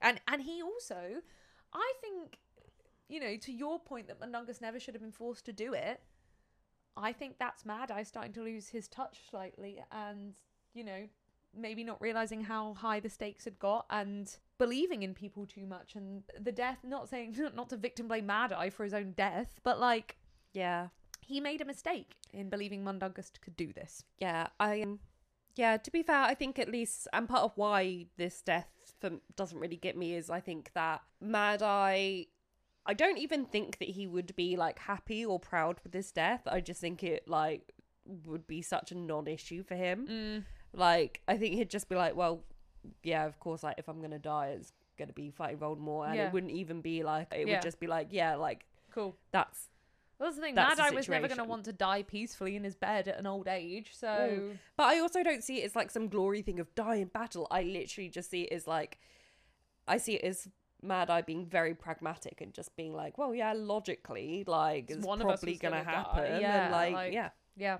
Then because they're British, they've all got to have an alcoholic beverage. Beveragino. Beveragino, because that's what you do. You either have a tea or when someone dies. Sorry, speaking of Beveragino, I don't even know, is that a Gavin and Stacey reference, or do I just dissociate it for some reason? I've always thought it's a Gavin and Stacey. Yeah. Smithy arrives and goes, Beveragino? Okay, the book series I'm reading right now, a character that is in it, it's called Gavilar. No, And it's like, no, they're not. it's like high fantasy. When was it And this is written? like a dead king. But it's Gavilar. And I'm listening to Gavilar? the audiobook, and every single time it's Gavilar. I'm like, no! Gavilar? Literally. Like, I just haven't been able to take it seriously because I'm like, no, stop. Please stop saying that name. And it's always, because it's a dead king, it's always referenced in a way where it's like, the son was so sad that his dead dad Gavilar. Gavilar. It is a tragedy of our times that James Corden turned out the way he did. I know. It is a tragedy of modern Britain. I think the James Corden, any media with him should come with a trigger warning. He's in 2 episodes of Doctor Who. I'd forgotten that. And then I've been trying to watch Matt Smith seasons, and I got to that episode and was like, no, not you again. No. And they kind of, okay, to be fair, where I've seen up to, he's into, but they really set him up to be like a reoccurring, like, you know, when it's like not full companion, but like, God. and I'm like, I really hope he's not in more. I hope that he then got so famous that it's like, Yeah, he couldn't didn't be in it. It's like, no, there's no way that, no. You were so good. Everyone loved you. Look what you did. Take James Corden. Let us keep Harry Styles. You can take James Corden, America. Yeah, you can have him. You twisted him into something awful. You keep him. Yep. Anyway, so they're all drinking to Mad Eye. And then Harry goes on a speech about how Mad Eye never would have betrayed them because Fleur's like, someone betrayed us. It was one of you. It was fucking one of yous. She's full on like, and yeah, Harry's like, no one would do that. I trust all of you. I don't think anyone in this room would ever sell me to Voldemort, and we can't think like that. It's like, okay, but they found out the plan. The thing is, it's like they found out somehow, didn't they, Harry? Like, it's all well and good, but they found out somehow. Yes, but, you know, technically no one did. Technically no one did. And yeah, they do have to stick together, otherwise we'll crumble from within, and that was what the Sorting Hat Yeah, said like, that time. Yeah. And I get it, because it's like, if Harry truly believes that if it happened, it was an accident, I guess it's potentially not the most productive thing to, like, Start blame pointing fingers. people. Yeah. And then Bill and Lupin have to go and recover the body, which, like, how are you predicting where it fell? What if it fell on the roof of a house, smashed it? Do you know the story that fucking still disturbs me? Do you remember when a body dropped from the underside of a plane over Clapham and smashed into someone's garden 2 years ago? Yeah, apparently this happens quite a bit. Yeah, it just rarely ever, because Britain is a lot of farms, it rarely ever smashes through someone's garden. Yeah. It was in COVID, they were just sitting outside in their garden. Imagine if it went down your chimney, being what worse, Santa Claus. But yeah, it's Surrey. What if it fell onto someone's house? How are you working out where it is? Yeah. This is horrible. What if it's in Muggle police custody right now? And also, they're recovering the body, but what condition would it be in? How far's it fallen? Harry then decides to be a fucking knobhead. And it's like, I'm going to go with them. And everyone's like, we all just risked our lives to get you. Someone literally died to get you. And one of here. them's like, why do you think we did this? And it's Yeah. like, yeah, Harry, what? He's so self-centered, it's come back around to being an absolute piece of shit. And he's like, I know. And in his head, he's like, I know. Don't they think I know? That's why I want to run away. It's like, yeah, you want to, but like, that's the rudest thing you can do right now. Shut the fuck up. Also, okay, and this is, someone that's insane and part of my, like, we need, what's the word for our daydreams to get to sleep? I think maladaptive daydreaming. A very common one that I do is me, like, having to, like, get away in certain situations, like zombie apocalypse, or I'm being hunted, or, like, the Hunger Games, like, and so I spend probably an abnormal amount of time, like, thinking about this. But Harry's just like, well, off a pop. It's like, tent, change your clothes. Hermione sorted all that. Money, food, like... Harry was not... We will get onto it in the next few chapters, but Harry deserves to die of hypothermia in a hole in the ground in this book. Like, he could have been reading survival books all the summer. Like, he could have been doing anything, like learning to cook, anything. I cannot just stand Harry in this It's like book. the equivalent of when you're like a child and you're like, I'm gonna run away from home, and you pack like your sports bag from school with 2 teddies and like a cereal bar in it. Yeah, like Harry didn't even get that far. Harry didn't even get the cereal bar. He blew up his teddy. Yeah, no, it's ridiculous. Like, Harry, okay, so you're gonna walk out and you've got your wand and no jacket because it's summer. What did he like? It's actually kind of annoying in terms of bad writing, the fact that we don't get to see Harry even having a thought. Like, there is no way that you'd be like, oh yeah, I've got to go, and like not even think. I mean, at this point, he doesn't want to run away fully. He just wants to go help recover the body. But I think he fully has a train of thought that he needs to like leave completely because he's putting them in danger. Do you know the worst thing? He doesn't even comprehend the sentence which Mrs. Weasley said, and which is, and Fleur's agreed to get married here rather than in France. Yeah. We've arranged everything so we can all stay together. Yeah. She has rearranged her wedding. I know you don't view this as important, Harry, but this is important to Fleur. Fuck me. You are a selfish little shit. And you deserve everyone yelling at you right now. And then Harry's like, I didn't do the magic. The wand did it for me. And he's already feeling like badgered. And then everyone is like, no, you did the magic. You're powerful. And I can understand at this point why he walks out, because everyone's pissing him off because he didn't do the magic. And everyone's being like, you did. You're amazing. So he walks outside and the scar is burning and he's kind of thinking about Dumbledore. Dumbledore would have known what to do. I found Harry very relatable in this moment. That I'm like, Harry, at the end of the day, is a fellow migraine girly. He truly is a migraine sufferer in this book. So he sees a vision of Voldemort torturing Ollivander, which is how we learn that the prisoner he's keeping, or at least one of the prisoners he's keeping, is Ollivander. And Voldemort is saying, you promised me another one would work. And Ollivander's going, I thought it would. And Harry kind of snaps out of it as Ron and Hermione appear either side of him, which is like a constant theme in this book. And dear God, do these two put up with a lot. And Hermione starts panicking because Harry's having these visions again. And obviously, like, he's meant to have learned to block them out. And I really can't tell if the visions coming back in this book is meant to be some sort of, like, plot thing of, like, the connection between the Horcruxes, or just so we can move the plot forward and Harry can learn information easily. I suspect the latter. But we finished the chapter with Hermione going, Harry, he's taken over the Ministry and the newspapers and half the Wizarding World. don't let him inside your head too. It's the end of the book. The book? That was quick. 5 chapters in, done. And they all lived happily ever after. Yay! Question time! So this question Oh, good, you have one.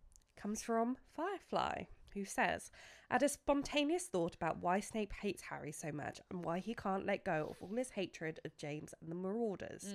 Suppose Snape has been using his angry thoughts about James et al. As his mental shield against Voldy or any others. Legilimency. So he's had to live with those bad thoughts basically his whole life instead of letting them go like most normal people would, with therapy if necessary." Okay, I understand. So basically, legilimency isn't fully explained in the book, like how it's done, but is theorizing that the way legilimency is done is Snape is using his teenage angry thoughts about James as his mental shield against Voldemort. So every time Voldemort looks in his brain, he sees like how much Snape hated people in school, and that's covering up, you know, the fact that he's actually is trying to protect Harry, and therefore Snape can't get over it. I don't necessarily think that's exactly how he's doing legilimency. However, I do think Snape's character in general is someone who's like extremely stuck in the past because his entire life is repenting for the mistakes he made in school. So whereas, yes, most of us would like get over what happened, he can't, because his entire adult life is built around, you know, entering the Death Eaters, partly because he was like bullied by people and, you know, that thing we were talking about earlier of falling into right-wing groups, and then trying to repent for that by protecting the son of the person he ended up inadvertently killing. So yeah, he can't get over any of that because his entire adult life is trapped in the past. Yeah, and I also think that there's a huge amount of trauma in that. A lot of, I mean, we see it with Sirius as well. They kind of can't get past a certain point because they never really got to have that like childhood and teenage years because of the war going on. So in a way, I feel like it's also kind of that he's kind of stuck there because he never really got to just be like a teenager. Yeah. But I do like the theory that that's part of the legilimency tactics he's using, because I don't especially because you have to like offer up like a reason to Voldemort, like, so when he takes a peek, then that's probably what he's using. And I don't think we give Snape kind of enough credit for how often he's using legilimency in the later books. Like, it's constant. He's constantly having his mind peered into, so those barriers have to be permanent, essentially. Yeah. It's got to fuck you up, but Snape is fucked up. He is. And on that note, bye! Bye! Thank you for listening to this episode of Goblet of Wine. If you want to follow us around the internet, you can find us on Instagram, Twitter and TikTok under Goblet of Wine Podcast. Or if you'd like to support us further, you can find us on Patreon, where you can get access to bonus episodes, our Discord and loads more perks. Thank you so much to our Hufflepuff tier patrons for helping us produce these episodes. Yolanda, Sir Bandersnatch, Samuel, Michael, Kylie, Jasmine, Florian and Ardent. Thank you so much for listening to this podcast, and as always, fuck J.K. Rowling and the TERFs. Bye!